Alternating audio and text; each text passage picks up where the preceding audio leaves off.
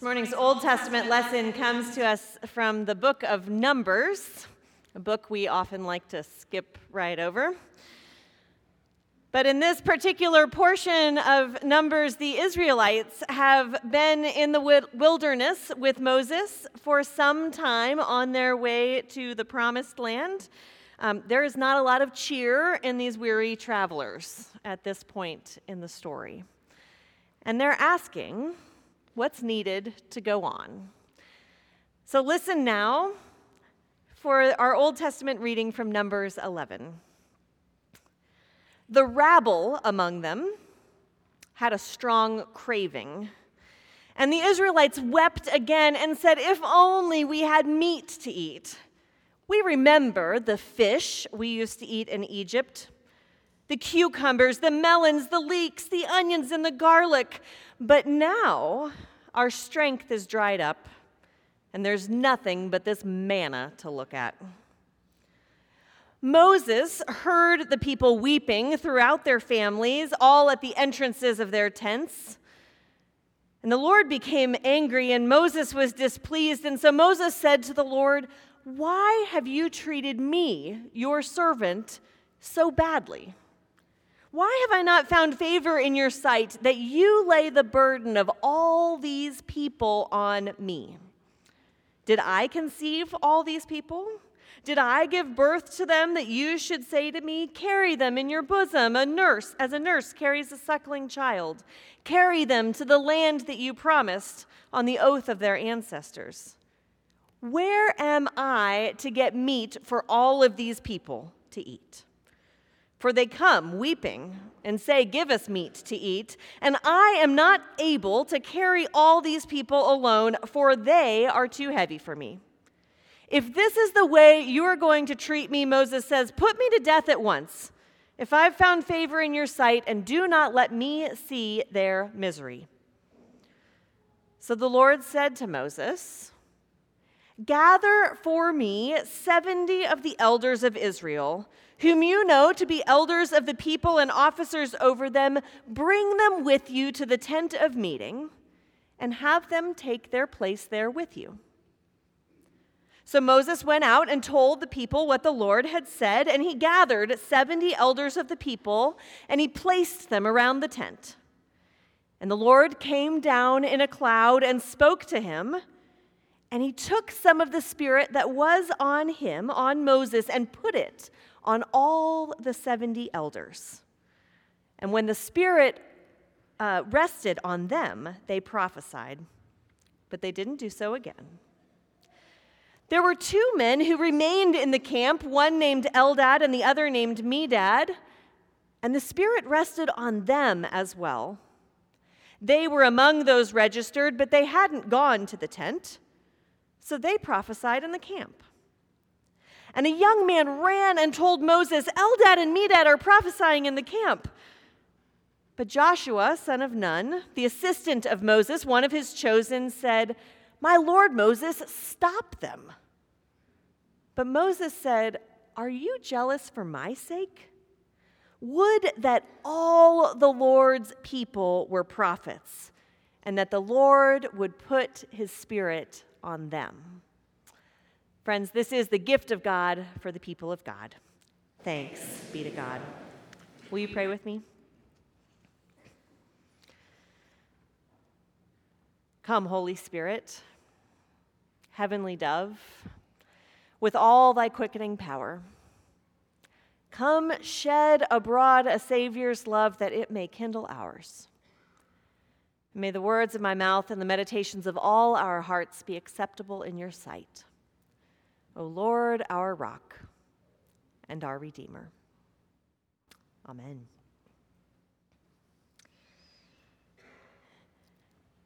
Most of you know that I grew up in Kansas, and years ago, a tornado came through my hometown.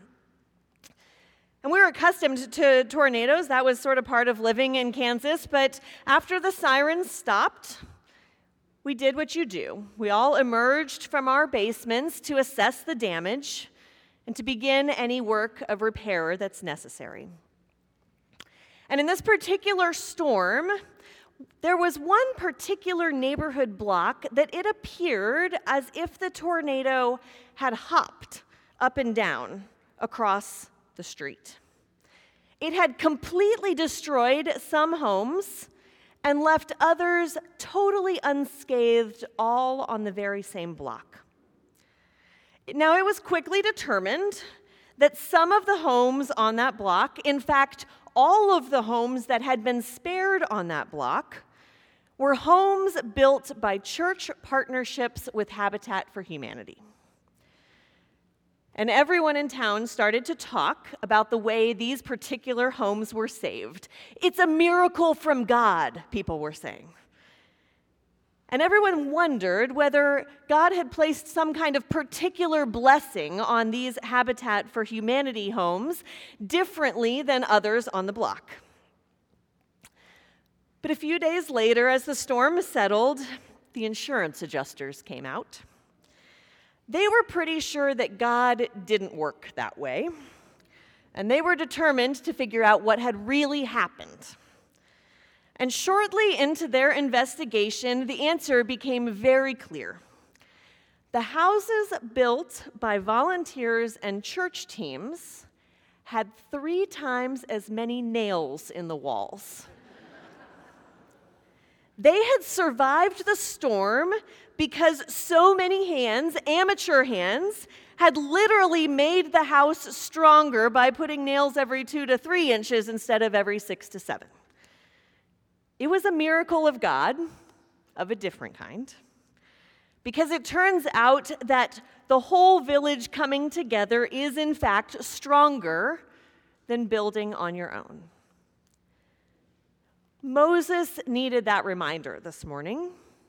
Maybe we do too. We're taught over and over in the world to be independent and self-sufficient. It's your job to take care of yourself and your own needs. Society tells us that asking for help is a sign of weakness. Even strong leaders like Moses can slip into believing the narrative that being a leader means that the burden of care rests solely on your shoulders. If it is to be, it's up to me, they say. But this morning, Moses was feeling particularly burdened by the complaints and demands of the Israelites. They had been in the desert for a long time now, and they had reached that point on every trip, we all know it well, where everyone gets just a little cranky. They had been hungry and asked for food. Moses had prayed and appealed to God, and God had provided manna from heaven, enough for each day. They had been thirsty and had asked for water. Moses had prayed and appealed to God, and God had provided water from a rock, refreshing their tongues and their spirits. But now it seems the Israelites couldn't be satisfied. They were bored of the manna and wanted the variety that they had back in Egypt. And Moses had had it. He'd had it with them, he'd had it with God, and in his utter frustration, he says to God, "Why did you put all of this responsibility on me? I can't carry it all on my own. And where in the world, in this desert, am I supposed to find meat for these people to eat?" And this time, in his prayer of utter frustration, God's first response isn't, here's some meat, the way he'd done with manna and water. This time God says, you have a team, go build it. Gather the 70 elders, bring them to the tent of meeting with you. It's as if God is saying, look around in front of you. You have a whole community to shoulder this burden together. And you have a whole community capable of providing for the needs of the whole together. Go, gather them up, watch what I can do when they work together, God says. And so Moses went and gathered that team, and they went to the tent of meeting where God's Spirit is known to speak. And this time, the Spirit rested not only on Moses, but on everyone in the tent, including some even outside of the tent. God's Spirit was a gift for everyone. And that transformative moment changed the life of everyone gathered in the tent that day and helped them realize that they had already been blessed by God and they had something to offer. So my question for you today is, what is your responsibility within this community? And how will you respond according to your ability? None of the leaders in the tent that day were asked to take Moses' place, but simply by responding to the invitation to go to the tent, they discovered that they too could be connected directly to God. To give of themselves that day transformed them from cranky travelers into prophetic, joyful contributors to this community in the wilderness. Because when we give, something changes in us. So just as Moses invited everyone into the tent, I'm inviting you in this season of the life of the church together. Will you respond to God's invitation according to your ability? Maybe you're a leader in this community. Many of you already are. A mission shepherd, an elder, a Sunday school teacher, an affinity group organizer. And maybe as that leader, you are feeling that burden of responsibility like Moses. Some of you have been leading these groups for a long time. And before that twinge of resentment and burnout lurks in the back of your head, God is inviting you in this season to look around and invite others into the tent with you.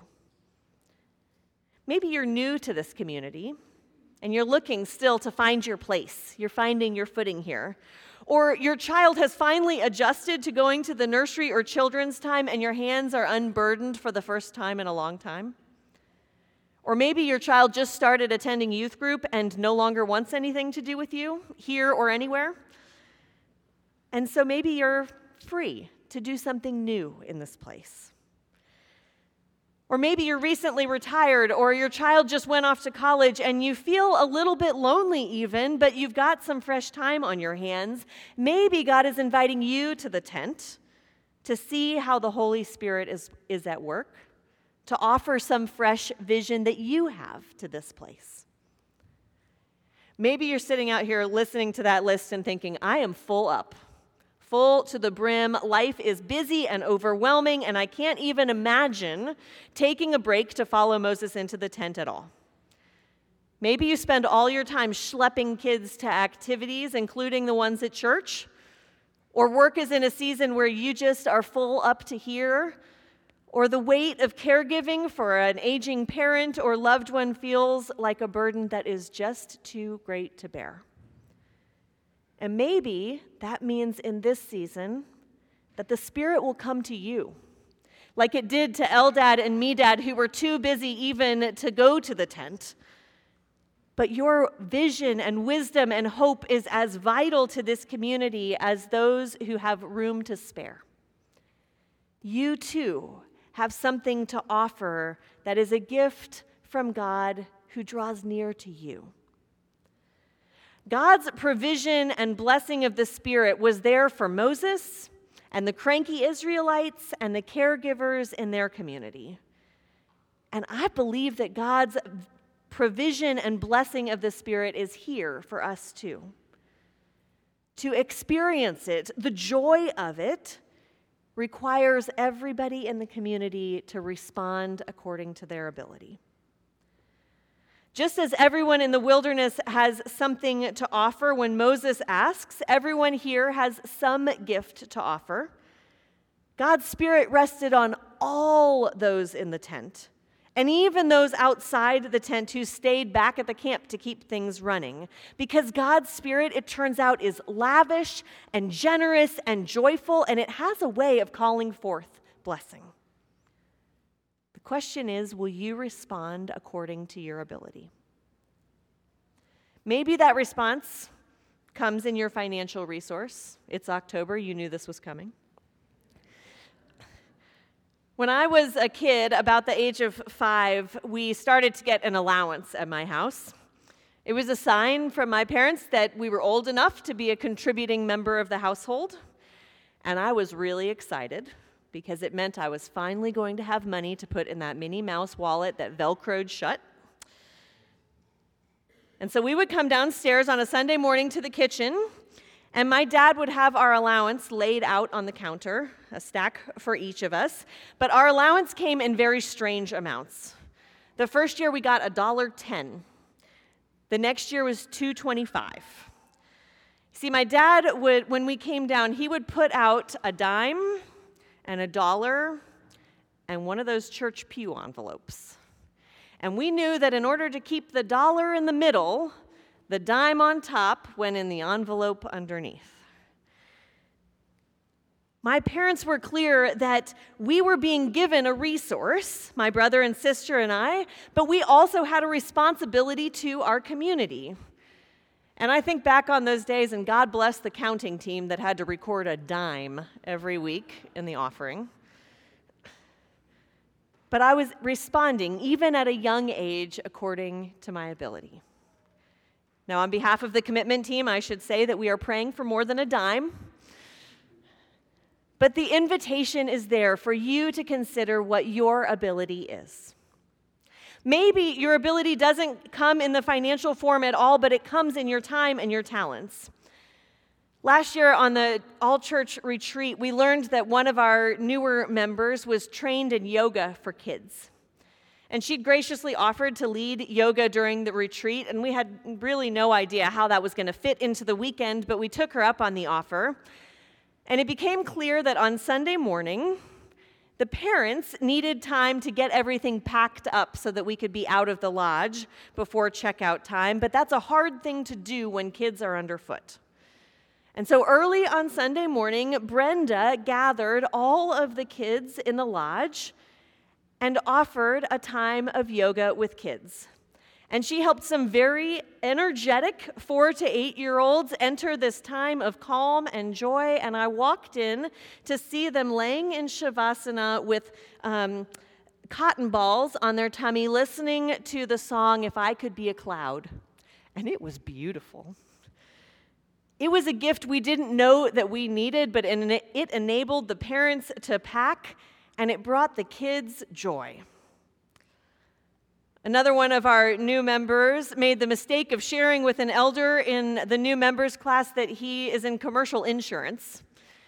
And they haven't been with us officially for more than 2 weeks before we had him reviewing our insurance policies for the health of the community and the building. God provides an abundance of gifts in this community, and this church is strengthened because of the ways individuals respond according to their ability. Everyone in today's scripture from Numbers ended up with a deeper sense of purpose and connection when they responded to God's call. God's call to be together, God's call to realize the way the Spirit rested on them, that God's call to give according to their ability.